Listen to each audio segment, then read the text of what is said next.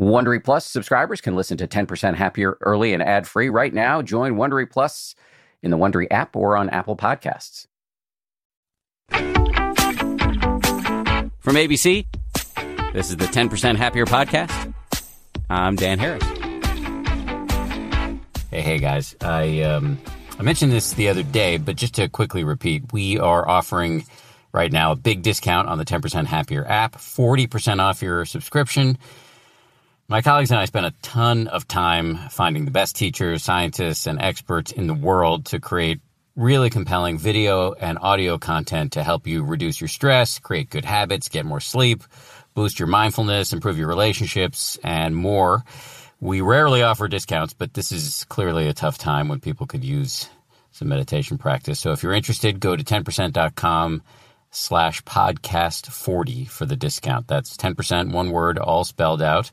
.com/podcast40. And remember, if you're a healthcare worker, a teacher, a food delivery person, a grocery store employee, or a warehouse worker, the app is free for you. Just go to 10%.com/care.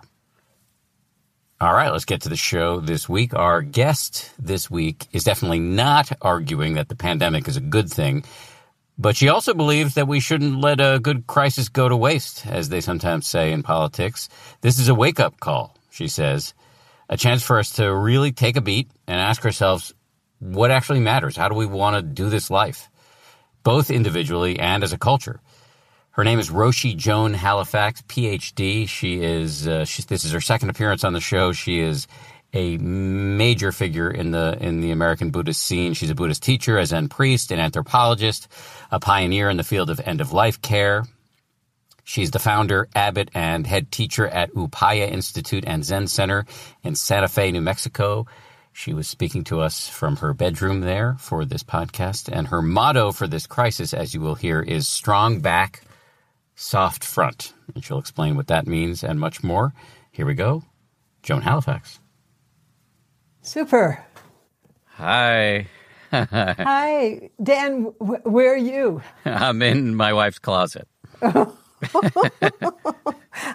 I'm not going to make a comment about that. I mean, you're in a safe place. You can make any comment you want. I am in a safe place, but I have to watch out about my comments. They get broadcast out there, and I feel a little embarrassed sometimes. Fair enough. Let me start with a question that historically, pre-crisis was a perfunctory question, but actually now is a very interesting question, which is, how are you? Well, I'm actually fine. I was fine pre-crisis and in medias res, in the middle of this thing. I'm feeling very fortunate to be sheltering with 24 people at the Zen Center and having a strong practice, and also having the opportunity to cook food for homeless people, which is delivered safely. And also the kind of Zoom world, which I was not particularly involved with prior to the crisis, talking to the great vacuum on Zoom. It is really a kind of bizarre situation. But I'm getting more comfortable sharing the Dharma to, the Zoom space. So it sounds like you're doing fine, but what are your observations about the state of the world? Oh, that's a small question. Well, this is a podcast. You can answer for as long as you'd like. Yeah. I'm very interested in what is happening. I will say that I feel like I was born to be in the middle of this mess. It's a kind of charnel ground, a global charnel ground. And I also, I'm an anthropologist in a former lifetime. So it's just, for me, an incredible process that we're in, where we're reflecting the aspects that have been written about in terms of what is a rite of passage. We're seeing it at a global level. And I don't know what the outcome will be. One of the things that Glassman Roshi taught me was to really sit with not knowing. And we're in this experience of radical uncertainty right now. There's just no way that we can predict what the outcome of all this will be. Although there were intimations from epidemiologists and others about the possibility of a pandemic, but I think, there's a kind of global oblivion that has been operational for a little bit too long. Suddenly, we've gotten this invisible wake-up call. And it is fascinating, and it is frightening, and it is compounded by the fact that literally millions of people are in social isolation. And it is, as I said, an opportunity for us to look deeply at our lives in relationship to people who are less economically, stable, affluent, and also to look at the effects of our lives on the environment. So, as I said, Dan, this is like a rite of passage. We're in the first phase of that rite of passage. And rites of passage were described by Arnold van Gennep, who was a Dutch ethnologist, who wrote a very important book in the 1920s on rites of passage. And it became the model that anthropologists and mythologists used to actually look at the contours of transformation and transformational processes that individuals as well as cultures go through. And Van Gennep, fascinatingly enough, identified the first phase of a rite of passage as separation. And we're in it. I mean, our experience of social isolation is an absolute perfect condition for us to withdraw from our ordinary lives, our normal lives, to be put into solitude, so to speak, and to not have access to others or to our habitual ways of living and consuming that have been, part of our lives forever. So we're in the phase of separation. And then Van Gennep describes the second phase, Dan, and that phase is called the threshold experience. And the word threshold shares the same feeling and meaning as the word thrash. And I feel like we are globally being thrashed. Our economies are being thrashed. The corporate world, not so bad maybe that it's being thrashed, but also people who live in communities of poverty, material poverty, they are being thrashed. And our racism is becoming much more visible. And as well, I think we're at a time where we are, in a certain way, seeing the dissolution of I don't know how you could call it exactly, but the dissolution of a world that has been built out of an unjust economy that has had profound environmental implications. I will say, Dan, both in terms of this separation phase that Van Gennep talked about and the threshold phase where, you're in the charnel ground.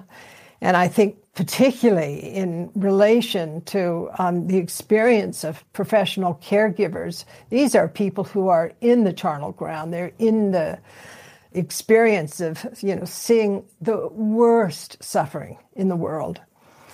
I think that one of the experiences that I have as a Buddhist practitioner is to recognize how important my practice is right now.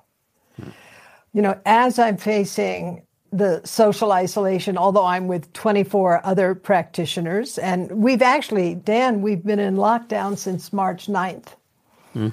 I saw this was coming down, and I talked with friends of mine who are epidemiologists and clinicians, and it really set my compass to close the center, which we did on the 9th of March. No one in, no one out, because the risk was just, I saw, too great. So, our place, like many other places, whether it's a small business or a big Buddhist center or a church or a government, we've been working since the 9th of March when we saw what was probably going to happen with a very powerful process of reimagining our institution to meet a world that is coming apart at the seams. So this is what Van Hennep was talking about in the threshold. It's experience. It's an experience of being betwixt and between two worlds. And in a certain way, we can't draw on the lessons from the past, but we don't want to repeat the past. And also, we can't really see into the future clearly. So we have to be very open, with this spirit of what Suzuki Roshi called beginner's mind. Glassman Roshi, my teacher, Bernie, not knowing, really, can we live with radical insecurity? Can we live, uphold ourselves, be open in the midst of radical uncertainty? And that's the practice, because what's interesting to me, Dan, is in a way, it's always like this. We're prediction machines, but guess what? Our machines are not operating right now. And as a result of that, we're being opened to a whole other dimension of our potential to drop into wisdom, into being surprised. And not to, Einstein said it, and so many people have said it, we sure do not want to recreate the past. We don't want to be in the state of mind that created the mess that we're in. We know that the pandemic is not separate from the climate catastrophe. And we have to look at what drove the climate catastrophe. And I feel what practice does, it strips you down. It takes you down to a place where data doesn't operate, but what operates actually, what unfolds, and this is going to sound probably crazy to the people who are listening, but this is what I feel deeply. What really counts right now is love. I feel like what really makes a difference is love. So much there to unpack. You raised you said so many things that I want to follow up on, but it feels, I guess, most natural to just go with that last point. Love, it's easy for that to fall into cliche. The Beatles, as I've joked before on this podcast, the Beatles said all you need is love, but you also need toilet paper and Purell, so that's not quite right. And yet, obviously, love is extraordinarily powerful. So, and I think a complex thing to define. So what do you mean when you say it comes down to love? I think it means this quality of care where, I think Purell is really important. So student who enters the little place where I live, they use hand sanitizer. We, wash our hands. For me, that's love. I mean, good point. Toilet paper is love. Maybe less so than Purell. Well, but you're caring for yourself, so... You're caring for yourself, but it's like those of us who are sheltering here, and by the way, Dan, most of the people who are sheltering here are way young. They're people in their 20s and 30s, which is wonderful. One is from Venezuela, another is from Colombia, the Philippines, Spain, this group of really extraordinary young people. And it is, an experience where we realize that taking care of ourselves at a very practical level is taking care of the world. So holding a hard perimeter, not breaking out. One person who breaks out of here and comes back and they're sick, all people become sick. So taking care of ourselves is taking care of the world. Taking care of the world is taking care of ourselves because we are not separate from the world. Right. So Purell is fine. Yeah. I had a very similar conversation recently with your Zen, colleague might not be the right word, but the Reverend Angel Kyoto Williams and I were talking about love and talking about the idea that she was saying we kind of need to seize it back from the Hollywoodification of the string music and only defining it in terms of the narrow band of romantic love, that it is, as you said before, the capacity to care. I mean, Elvis killed love. Which song do you blame? Heartbreak Hotel? Probably that is the nemesis of true love. Yeah. And then he was followed by Bon Jovi, and who also, maybe, sorry for the bad joke, gave love a little bit of a bad name. But, yes, I mean, it's pop music generally, it's pop culture generally, and I think there's something very powerful in just defining it down, but I don't mean that in a negative sense, defining it down to something very practical. It's practical, but there's also, as you say, it's Purell. And it's also social responsibility and environmental responsibility. But also, those phrases sound like duty. Do you know what I'm saying? It's like, this is my duty. D-U-T-Y, not D-O-O-D-Y. That's right. Yeah. D-U-T-Y, thank you. So, it's a kind of... So there's duty on one side of the equation and responsibility. But actually... there's a kind of tenderness that love engenders. And the image that I use, Dan, often as a way to teach meditation practice is an image that refers to the body, but is about the interrelationship between equanimity and compassion. And it's a somatic image. It is strong back, soft front. So that image is, I think, very interesting right now because strong back refers to that capacity that we have to uphold ourselves in the midst of any conditions. That fundamental equanimity, but an equanimity that is not separate from. And I remember once, Dan, Taratuku said, equanimity is to care for all beings equally. And I thought, wow, gosh, that's a really amazing perspective. And it's a hard assignment because our preferential mind is so strong.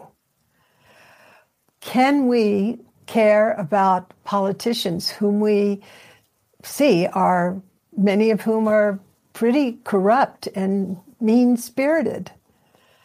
Can we care for the guy on death row who murdered the little girl after he raped her?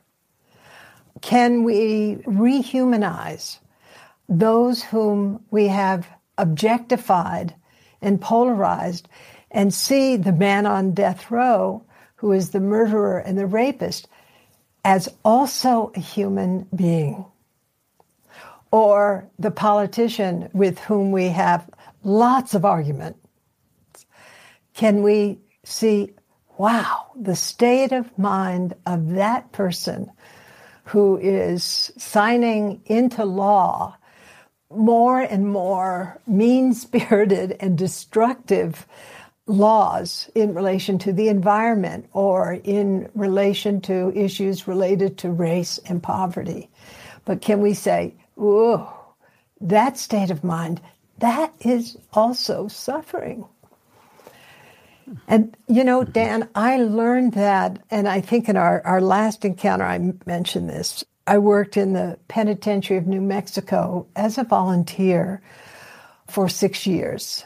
And, with people, well, the men I worked with is all men, and all of them were in maximum security or on death row. People who really had done horrible crimes. But I came to both see the truth of what they had done to others. All of them were people who had committed murder, and the horror of their crimes on one hand, and the suffering in relation to others, and what the victim had gone through must have been just absolutely terrifying. But I also came to realize, oh, these two are human beings. And can I see, as Thich Nhat Hanh so wonderfully said it. He said, this is a wounded Buddha. This is a human. The state of mind and often the economic and social circumstances and psychological circumstances that led to a horrible act, that too is suffering. The state of mind that was entered in order to rape or kill, that too is suffering. So that really broke apart my Judeo-Christian perspective of good and evil. And I began to look at things as suffering and not suffering. Well, don't you often hear from Christians, love the sinner, hate the sin? Yeah, that's a perfect way of putting it. Yeah. If, as you said before, if it all comes down to love, how do we get better at this? And what is blocking that capacity? Well, in a way, I think we've been given a gift by this virus, by this pandemic. We've been forced to withdraw our habitual ways of being in the world and to actually, and this is, what we say in Zen, is turning the light around. We've been forced to actually look inwardly. It's a half of our life that we have ignored, that we have felt to be unimportant, that we've imputed, if we have any sense of it at all, that it's woo-woo. But in fact, many of us are hearing from our students and our colleagues, and I who work with healthcare providers all over the world, I'm hearing the same thing. The importance now of looking at how the mind works, how the heart works, what our values are, what is integrity, what is important in our world now. And I think this morning we did Jukai, which is the ceremony of conferring the precepts to those who wish to receive them. And I said to my students who received Jukai, we've taken so much for granted. We felt so entitled. The world owes us something. Now we have a chance to look deeply into what it is to actually give back and to discover who we really are, which is not separate from any being or thing, from the man on death row, from the Politico in D.C.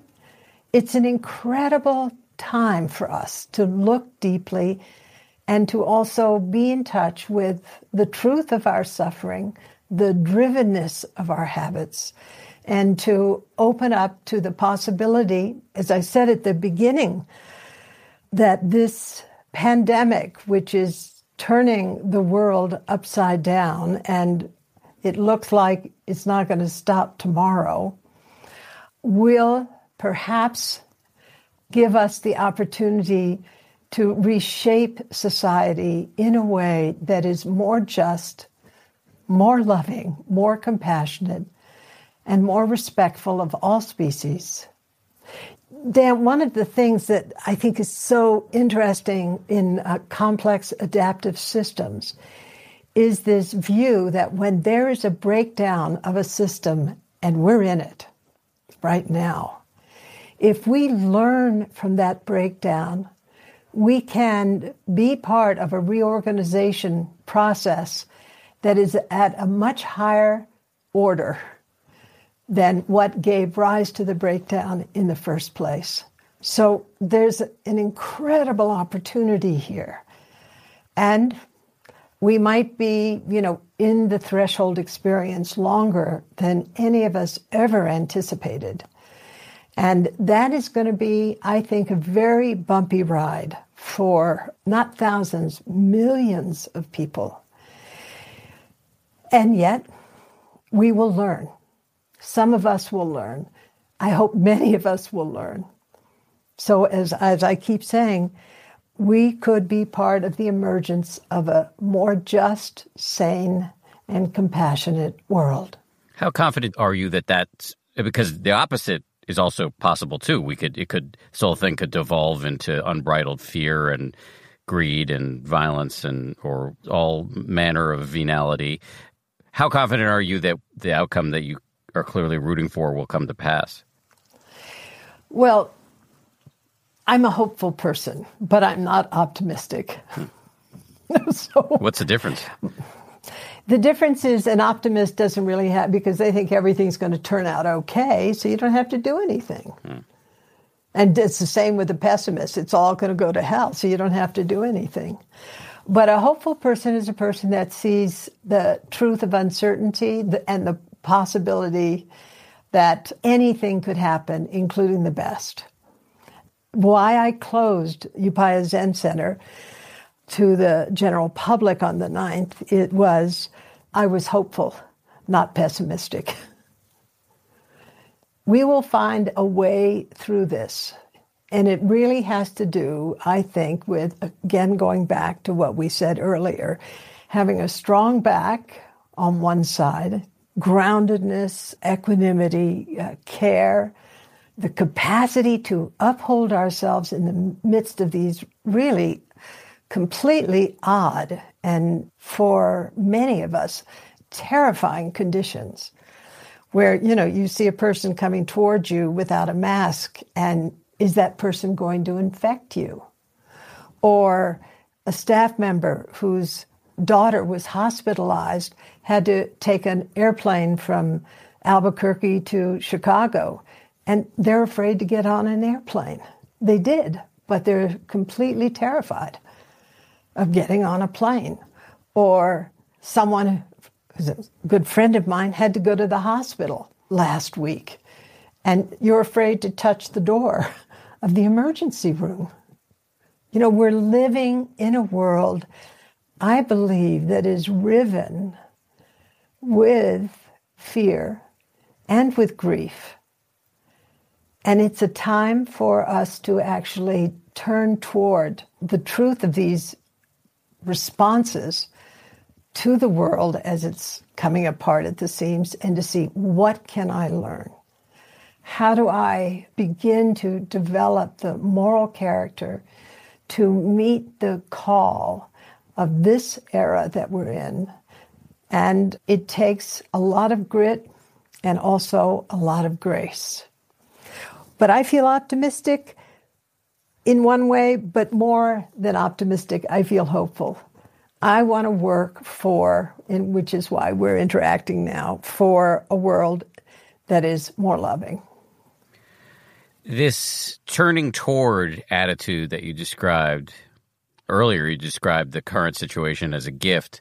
And I'm just wondering, is it an equally bestowed gift? In other words, can I have the attitude of turning toward and learning in the current atmosphere if I have to go work in a hospital or on a subway system or on a bus, or I've just lost my job and I have kids and I don't know how to feed them? Can I have that attitude in those circumstances? For me, there's a yes and a no. Circumstances have been created in certain lives where we're in a position of privilege. And that privilege is not just privilege in the sense of being, wealthy or white or powerful. We've found ourselves in conditions of safety.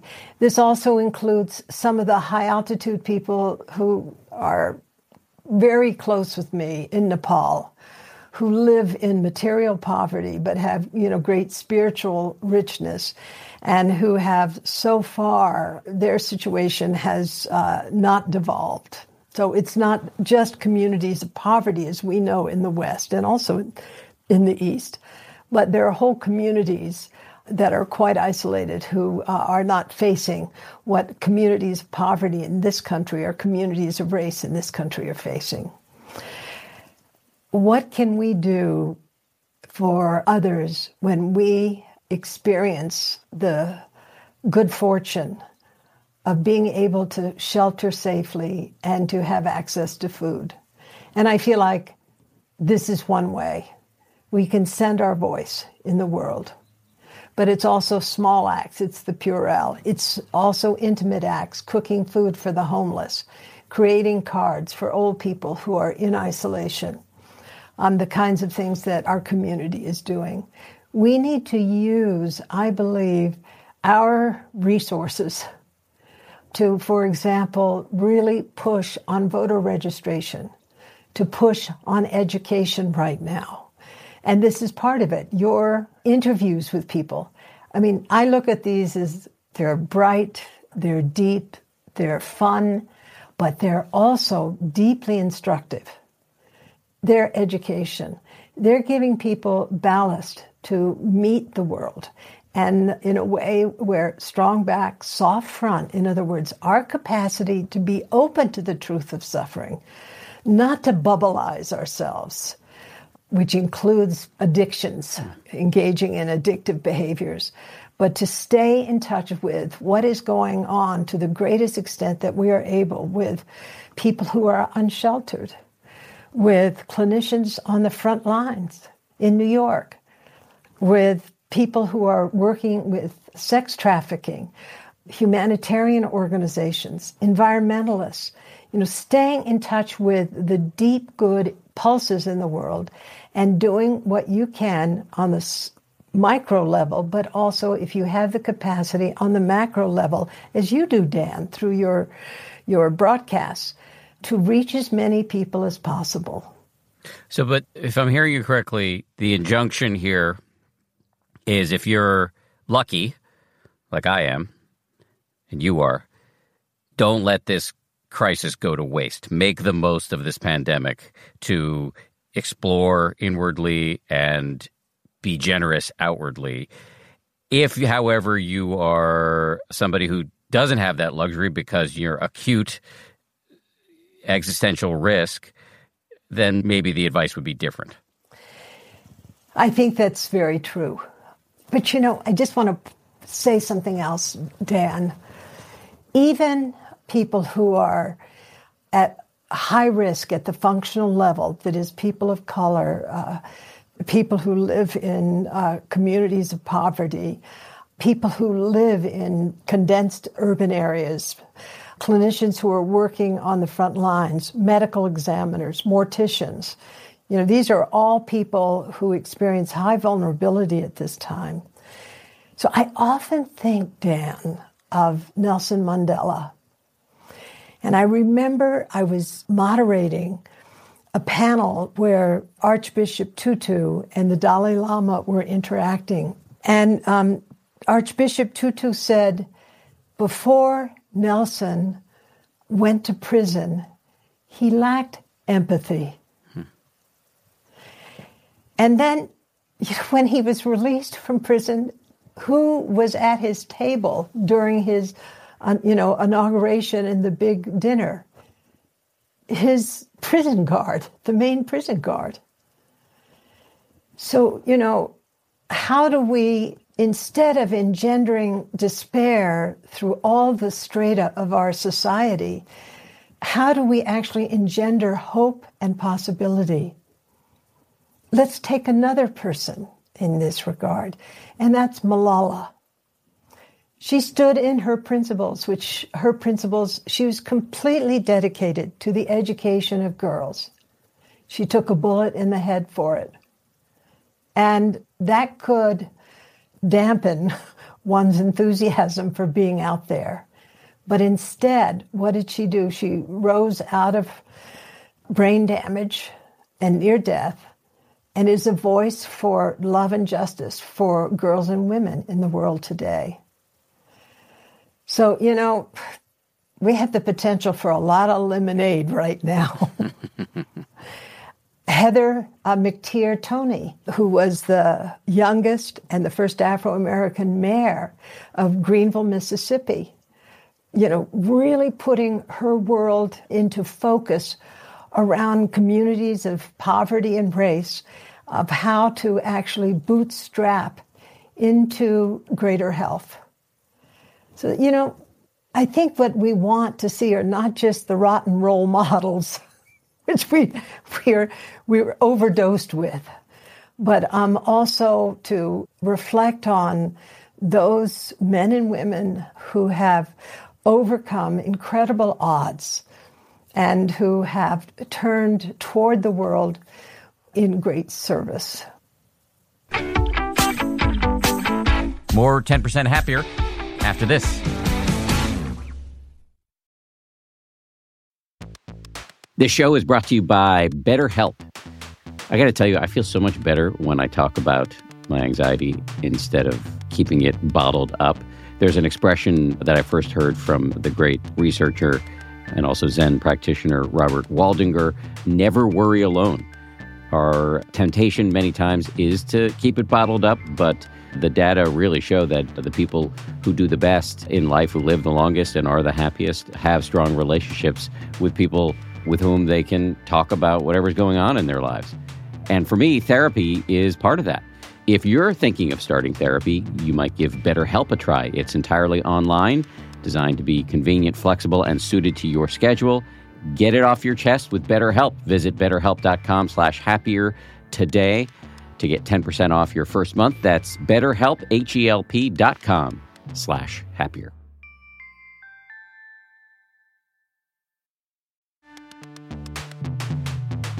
As they say at Amica, empathy is our best policy. Whether you need auto, home, or life insurance, they're ready to help you protect the things that matter most to you. They're a mutual company, customer-owned, in service to you. Amica representatives are here when you need them, and you can take comfort knowing a real person will be there on the phone to take care of you, because the greatest measure of their success is your satisfaction.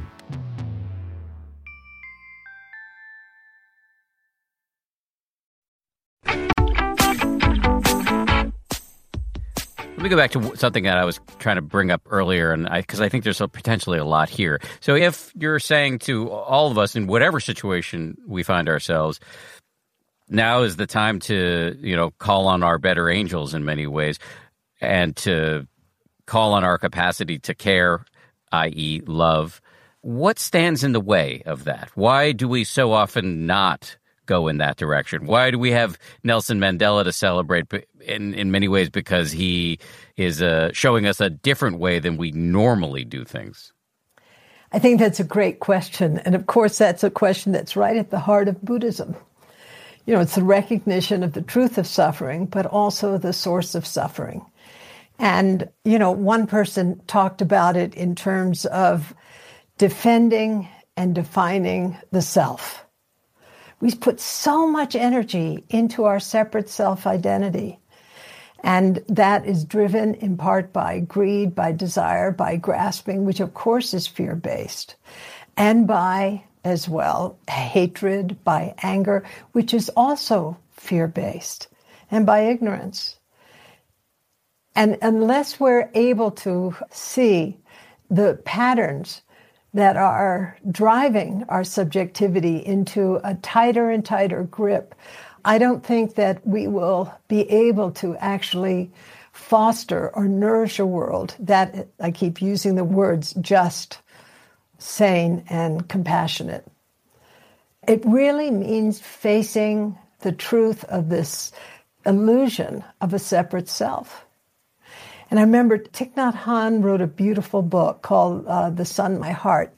And in it, he talked about our practice in the best of circumstances allows us to realize the truth of interconnectedness, the truth of interdependence, and the truth of interpenetration. How can we say we're separate from the very atmosphere that we breathe? And yet we're throwing junk into it, moment after moment. Suddenly you realize the atmosphere I breathe and I am not separate. We are not separate from each other. I think that's the thing also. Aldo Leopold, who was the person who really brought ecology and deep ecology into the awareness of people in the 1960s and 70s. When he shot the wolves like bad wolf, he shot the wolf and then he went up to the wolf that he had shot and saw that as the wolf was dying, he looked into the wolf's eyes and he realized, oh, this is a sacred being. And it turned on a dime. He just shifted out of looking at the natural world as something dangerous into understanding that we are part of that natural world. How do we do this?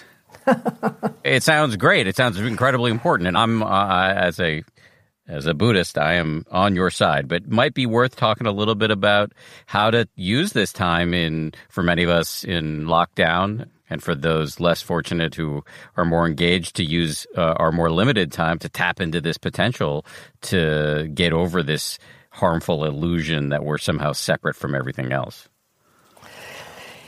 You know, Dan, I think we've been given the opportunity right now. Certainly the virus and this pandemic have pointed out how powerful interconnectedness operates in the world today.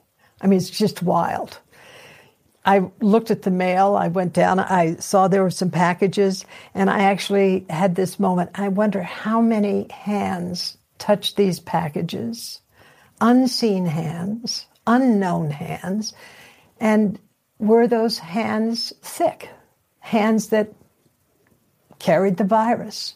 I just looked at that moment of hesitation. I thought, I was sort of threading my own analysis back to, the sender, so to speak.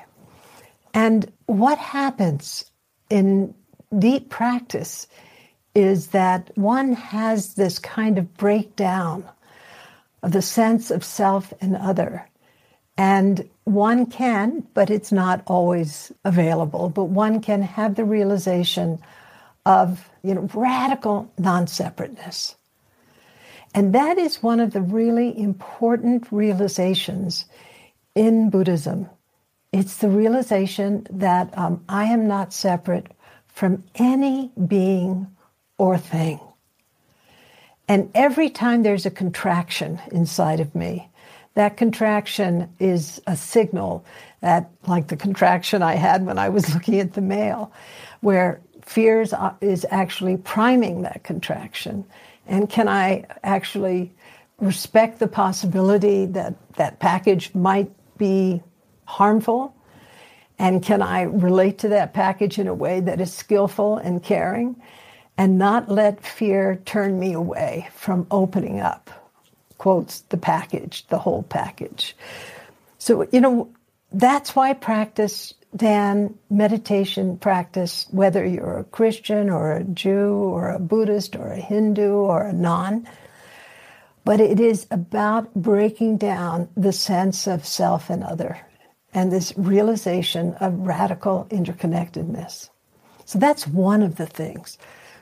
I think another thing that is really up for us, Dan, is another core piece that the Buddha taught, and that is also part of many other spiritual and religious traditions, is the understanding that everything is characterized by impermanence. Everything. The very thought I'm having now. The conditions in the world. And you realize, when you're practicing, any attempt at creating security, so to speak, is actually engendering suffering. And so you're in this kind of flow of uncertainty, radical uncertainty, of change, of impermanence. And one of the things that does, I think, and this really comes from my work with dying people, which has been part of my life since 1970, it's this experience of actually caring for, respecting, treasuring, appreciating what this present moment is. Even if the present moment is really tough, really terrible. As one clinician said to me who's working on the front lines, I am learning so much. So instead of being bitter and casting aside the lesson, it's actually turning toward the difficulty with humility and saying, wow, I am learning so much from this mess. So I think that is really one of the gifts of coming into relationship with the truth of impermanence. And, I was supposed to go to Japan in April, or late March and April, Dan. And I love teaching in Japan in the spring because, all the trees are just glorious in their blossoming, and, families are gathered under the trees, and lots of sake, not for me, but for others. And, it's like big picnic time and everything. So one of the things, why this is such an important season in Japan is that it's the realization that everything is transient. Those blossoms are going to fall. They're beautiful, but they're going to go away. And the Japanese have a beautiful term, mono non aware. And that term was translated, I think, in a very good way by the poet Robert Bly. He translated that as the slender sadness. So, it's the function of grief also that operates in a positive way in our lives, not in just a negative way. That what grief teaches us, and a student said to me last month, she said, grief is love that has nowhere to go. And I believe that one of the deep lessons that grief teaches us is how much we love. How much we love. And the Japanese in their mono no aware moment, in the kind of climax of spring, it is both the beauty and the sadness. Mm-hmm. As we stand in the middle of this mess where people of color are not safe, where there's increasing radicalization from more fundamentalist groups, where the respect for human life and our environment seems to be decreasing every day. Mono non aware, it is impermanent, and at the same time, we have so much to learn now, because just as you're sitting in your wife's closet, so to speak, our racism, our classism, our ageism, our sexism is out of the closet. And this being so visible at this time, I believe is a call, a revolutionary call in the best sense of the word, to address the truth of suffering at the individual level and also in terms of society and our economic system as well. Let me say something that is probably going to be unpopular and make people not like me, but I'm going to say it anyway because it happens to be true. I do notice, as somebody who I've copped to this many times, very lucky, raised in upper middle class milieu, suburban Boston, parents are doctors, had everything handed to me, didn't have to worry about paying for college, et cetera, et cetera. And then all the advantages that are conferred upon somebody who's, straight white male. When I hear we can remake the world, part of me is very excited about that because I see a lot of injustice and I don't like it at all. A part of me feels a little bit of threat. I hear you. You should. Yeah. It's not going to be like it was. I mean, I think the manifestations of patriarchy, right now, it's as though the shadow, the worst aspects of patriarchy, right in our face. And, what you're also seeing is that some of the countries that are doing the best are countries that are led by women. And I think I wouldn't want to be a white guy today, to be perfectly frank.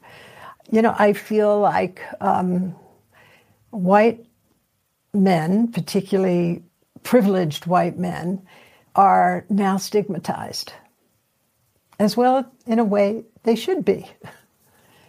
And so, if you're in that particular role in this incarnation, you get to work twice as hard to rectify what patriarchy has wrought.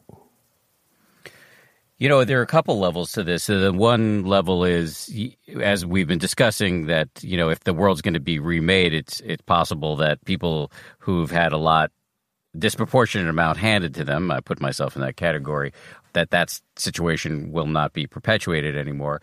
The other is, even on a sort of more crass level, that I just want this to be over.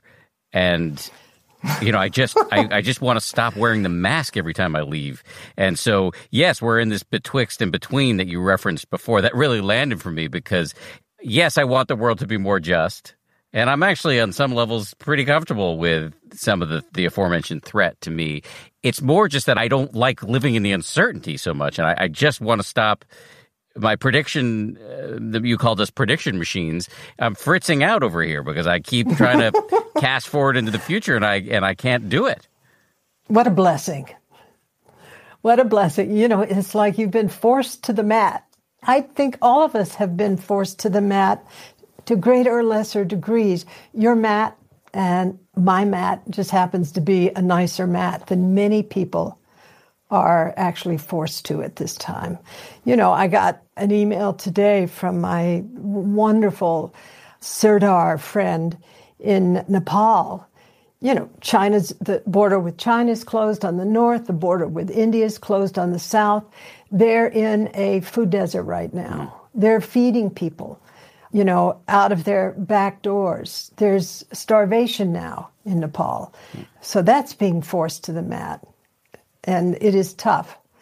But the other side of it is this communication that I received this morning was so moving because the neighborhood in which Prem lives has mobilized, has bonded together, has shared its rice, shared its lentils, so it can be equally divided among all families.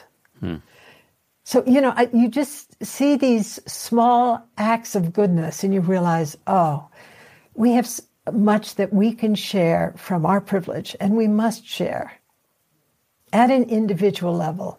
And part of it has to do with rebuilding our neighborhoods. You know, I have to say, so like a number of my friends who are Buddhist teachers, you know, we travel a lot and so on and so forth. So, you know, I'm not at my center 365 days a year. Suddenly, I'm in lockdown at my center. But I'm fortunate enough to be able, unlike New Yorkers, I don't have to stay in my apartment. I can walk out and walk the road and walk up into the forest. And for the first time, and I've lived here 30 years, I'm meeting neighbors whose houses are, you know, one or two houses away from Upaya, where we're going, hi, the Zen Center, and, you know, we're making that kind of special connection. I love it because we're beginning to appreciate our connections in a way that is really fresh. You know, I live in an apartment building in Manhattan, and that we're seeing a lot of that here too. And I've talked about this on the show before, but we have an 85-year-old neighbor who I see her every day now. I mean, we sometimes eat dinner together in the hallway, or every night we just go out there and hang out. And so that I really like. There are aspects of this pandemic that are really nice.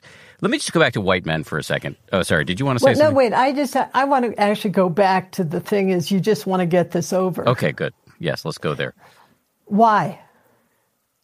As much as I intellectually can acknowledge the unbelievable flaws of the world that existed pre-March, at least I knew it. At least it was terra firma for me. And again, I say this as a guy who, you know, much of our world was created by people who look like me. And so therefore I'm reaping the rewards, even though I didn't, you know, choose the womb I came out of. So, of course, you have to take my comments with that large grain of salt. But I think it's just I don't feel comfortable in the uncertainty. So what is that telling you? I'm curious. Well, I mean, I now have the benefit of a little bit over a decade of meditation. And so when I feel that discomfort, some muscle memory kicks in and I investigate it. And there are very interesting things to be learned when you investigate the discomfort and about the human situation, about how you're living your life moment to moment, about the larger culture. And so I feel very lucky that I can see that discomfort arise and then get curious about it rather than just acting on it blindly. So what's your big takeaway? I'm curious. Oh, I don't have any idea what the hell I'm talking about. So you're asking the wrong guy. But what was my big takeaway? I mean, there are so many, but on the uncertainty thing, I'll just state a bunch of very obvious things. We're not wired for uncertainty, which is a design flaw because we're living in a world that is infused with it. You know, my teacher, Joseph Goldstein, has a little expression that he uses, which is anything can happen at any time. I think that's very true, but we don't like that.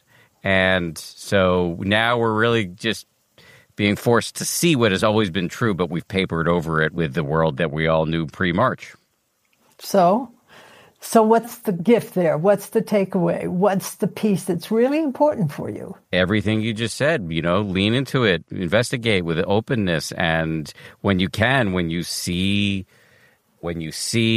how uncomfortable that is, you can see that everybody else is feeling that same discomfort and that you have an opportunity to be useful. And by the way, in that being useful, which we might call love, there is a kind of relief from the suffering, a different stance in the face of all of the groundlessness. Then if you come out of that piece of wisdom, which is, you know, it's like a continent. It's not a little island. I mean, it's a really important landscape. And go back to the question that you were pointing to, which has to do with patriarchy. Your identity is, you know, an affluent, privileged white male. And you're in that body, and you don't want to carry the stigma to the grave, so to speak. What do you feel the imperative is for you? What's important right now to shift that? To shift that as a white man? Yeah. I'm really curious about that. I think we got to be looking for opportunities. Everybody has to be looking for opportunities, as you've said, to exercise the love muscle. And as I believe, it was JFK, who's also a white man, who said something like, to people who've been given so much, much is expected. So the more you have to give, the more you should be giving. Mm. Yeah. I mean, how could that wisdom be transmitted to a culture that is so materialistic and attached to identity? Well, you've just asked the question that has like defined my career for the last little while. I don't know that my instinct, but I am very open to discussing this, my instinct has been to not go for the full Monty right away because it's a lot to swallow, but to really go the 10% happier route. Hey, look, there's this practice that can make you calmer, more focused, less yanked around by your emotions, and there's science that says it's good for you, and let that be the easy way in. And then, of course, as you and I both know, as people, and this is way more true for you than for me, as people who have been practicing for a while, the motivation for practice changes the deeper you go. And that can be for people who are just doing 5-10 minutes a day. Over time, you can see some really important things. You can see that it feels good when you do something nice for people, and you might want to double down on that, as opposed to spending all of your time worrying about whatever, your Instagram follower count. So in a way, your nervous breakdown mirrors globally a kind of nervous breakdown that's happening across the world. You're talking about my panic attack on TV. Yeah. And I think we're in a certain way in a kind of global panic attack. Huh. But if you look at this, Dan, in terms of your life, not saying that your life is the sort of the contour that you followed can be applied universally, but thinking about, what were the lessons that you learned in the experience, which was sort of strange, terrifying, humiliating, and set you back in a serious way? What did you learn? I mean, would you have learned those lessons had you not had that experience? I doubt it. So, yeah, I doubt it.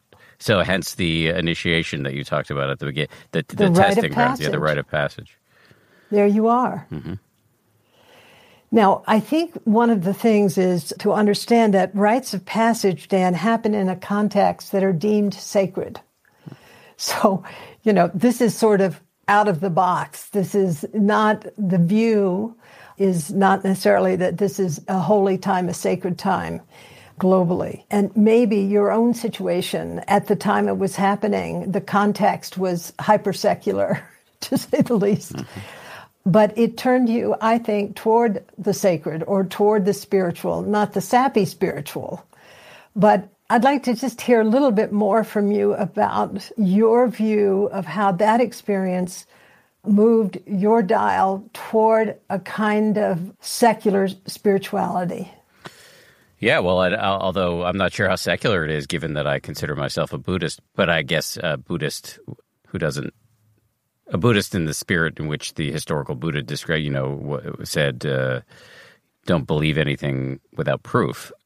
I think it was a stepwise progression, to answer your question. I think what happened was the first insight for me was that we have an inner voice, this nonstop nattering dialogue that when we don't see, it owns us. And that was a huge piece of news to me because that was what allowed me, that inner voice was what allowed me to go off, cover wars without thinking about the consequences, and then to come home and get depressed and not know it, and then to very unwisely start using a bunch of cocaine, and that led to the panic attack. So seeing that we have this inner voice, having that pointed out to me, and that meditation is a kind of antidote where you can wake up systematically to the powerful emotions, random thoughts, unhelpful urges that are coursing through your consciousness. And once you see them, you don't have to be owned by them. That was the first big thing for me. And then I think more recently getting interested in love. Again, as you described it before, as our evolutionarily wired capacity to care, core part of being a human. And seeing that is another skill that can be developed just the way mindfulness, self-awareness can be developed, and then twinning those two in a nice upward spiral. Yeah, I remember in the early 1970s, Jack Kornfield and Sharon Salzberg and Joseph Goldstein had just started the Insight Meditation Society. And my husband then, I've had one husband, Stanislav Grof, and I went to IMS to meet them and hang out with them.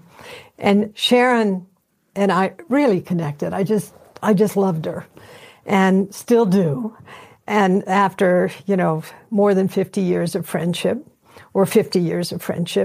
and, I was a kind of hard-ass Zen person. Mm-hmm. And I said to Sharon, well, what practice do you do? And she proceeded to describe the Brahma Viharas, the boundless abodes of, saying these phrases related to the cultivation of loving kindness, the cultivation of compassion, of sympathetic joy and equanimity. Honestly, Dan, I thought I would have fall into a diabetic coma. It's like, oh my God, you got to be kidding. That is so sappy. And she was so, Sharon is in her way, totally imperturbable. She just lives in this kind of field of humor and kindness and goodness and wisdom. And she looked at me with those big round eyes and she said, you ought to do it. It will make a difference in your life. And I thought, oh my God, in a gazillion years, I wouldn't do this. Oh, my God.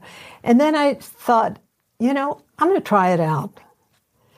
And it has been, I have to say, the most important practice that I have done. Of the different wonderful approaches to meditation that exist in Buddhism. But the cultivation of an unselfish motivation, every time the little self wants to grasp, I can feel it in my body. I feel the contraction. And then I think of Sharon, 50 years ago, saying, this will change your life.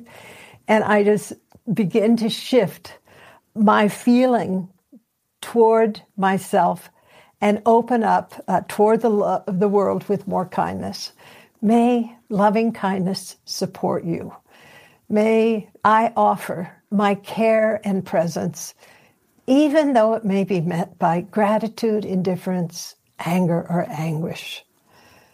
May I offer love, knowing I cannot control the course of life, suffering, and death, and so forth.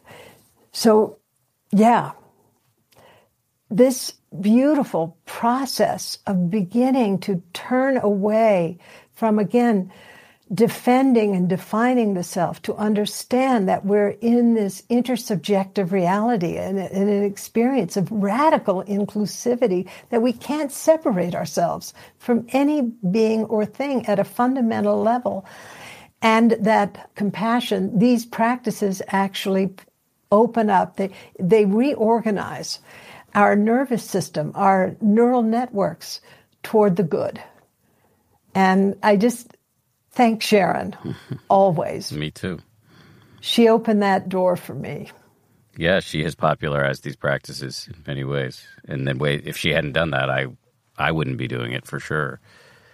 Let me just ask one last question, going back to white men for a second. So we've been talking about generating compassion and warmth. Can you feel that for white men, notwithstanding the amount of damage people who look like me have done? Listen, I told you I worked in a maximum security prison as a volunteer with men on death row, and I felt it toward murderers. I feel it toward our president.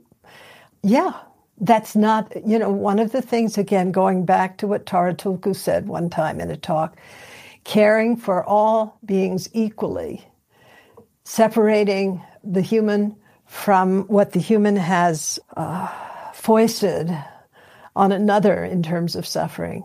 But to realize, as I looked at Terry Clark, who was the first man to be put to death in New Mexico after 40 years for raping and killing a little girl, I saw the truth of his delusion, his suffering, his self-hatred, and also there's a human being in there. And this practice really opens up what John Paul Lederach has called this experience of rehumanization. But you talked about the stigma that is now attaching to white men, and if memory serves, there was some approval on your end for that stigma. But is that really fair, given that, again, as I said before, white men didn't choose to be white men? Well, just as we as racists, because our unconscious biases are really strong and they do fall on racial lines, gender is the same way. And I think to stigmatize all white males is no better than to stigmatize all people of color or all politicians.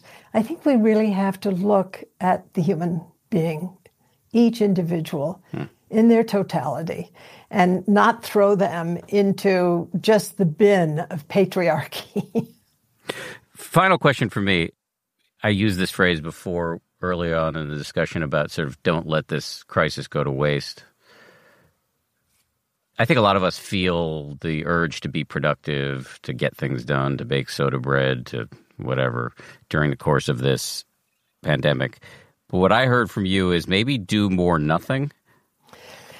We've, in a way, been commanded to stop. And this is, from the Buddhist perspective, what is called cessation. There is physical stopping, but there's also mental stopping. And can we, for example, serve others, engage in acts of compassion which have a functional aspect, which is to, serve others, but also do it from a perspective of cessation, from a perspective of stopping.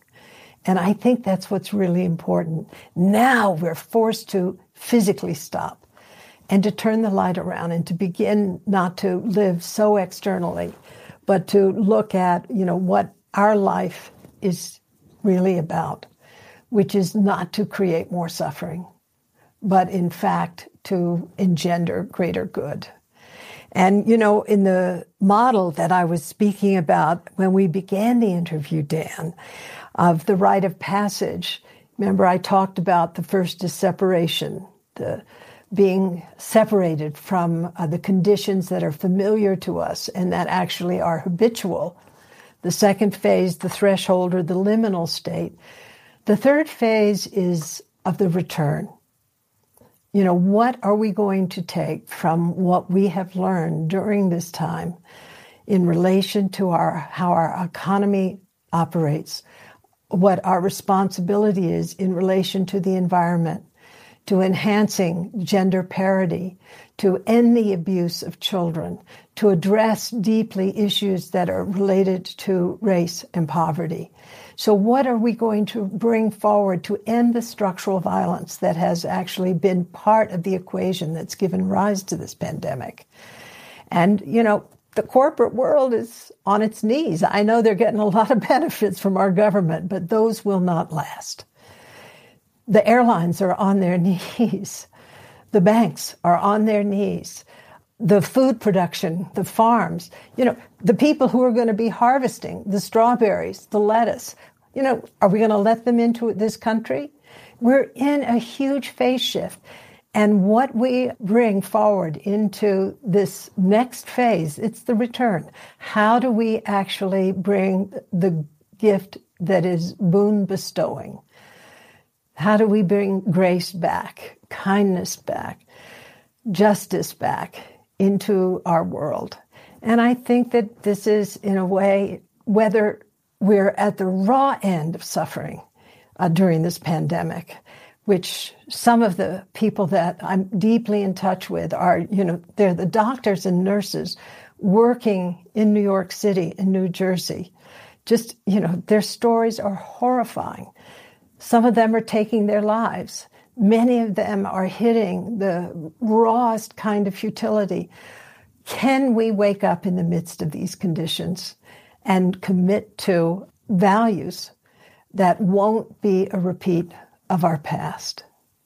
Roshi, Joan, thank you very much. Well, thank you so much. I've been raving, but I just feel so interested and also so dedicated to what is ahead of us and being a part of, along with you and Sharon, Joseph, and others, a group of individuals who, and my friend Jane Fonda and Christiana Figueres, and the geographer and environmental scientist Diana Liverman and Heather McTeer-Toney, these incredible people who are working at the front lines in deep, deep ways to bring the gift forward. And you're part of that. Don't worry about being a guy. We love you. I love you back. Big thanks to Joan. Really appreciate her taking the time to talk to us. Also want to thank the team that puts this show together every week. Samuel Johns is our producer. Our sound designers are Matt Boynton and Anya Sheshik of Ultraviolet Audio. Maria Wertel is our production coordinator. Also want to thank the folks at 10% who do a ton of work on this show. Ben Rubin, Nate Toby, Jen Poyant, Liz Levin. Also a big thank you to ABC folks, including Ryan Kessler and Josh Cohan. We'll see you all on Friday for a bonus drop. If you like 10% Happier, and I hope you do, you can listen early and ad-free right now by joining Wondery Plus in the Wondery app or on Apple Podcasts. Prime members can listen ad-free on Amazon Music. Before you go, tell us about yourself by filling out a short survey at Wondery.com/survey. For more than 2 centuries, the White House has been the stage for some of the most dramatic scenes in American history. Inspired by the hit podcast American History Tellers, Wondery and William Morrow present the new book, The Hidden History of the White House. Each chapter will bring you inside the fierce power struggles, the world-altering decisions, and shocking scandals that have shaped our nation. You'll be there when the very foundations of the White House are laid in 1792, and you'll watch as the British burn it down in 1814. Then you'll hear the intimate conversations between FDR and Winston Churchill as they make plans to defeat Nazi forces in 1941. And you'll be in the Situation Room when President Barack Obama approves the raid to bring down the most infamous terrorist in American history. Pre-order The Hidden History of the White House now in hardcover or digital editions wherever you get your books. I'm Shimol Yai, and I have a new podcast called The Competition. Every year, 50 high school senior girls compete in a massive scholarship competition. I wouldn't say I have an ego problem, but I'm extremely competitive. All of the competitors are used to being the best and the brightest, and they're all vying for a huge cash prize. This will probably be the most intense thing you've ever gone through in your life. I remember that feeling because I was one of them. I lost. But now I'm coming back as a judge and also a kind of teen girl anthropologist. Because if you want to understand what it's like to be a young woman in America today, the competition's not a bad place to start. Hopefully no one will die on stage tonight. From Pineapple Street Studios and Wondery, this is The Competition. Follow The Competition on the Wondery app or wherever you get your podcasts. You can listen to The Competition early and ad-free right now by joining Wondery Plus.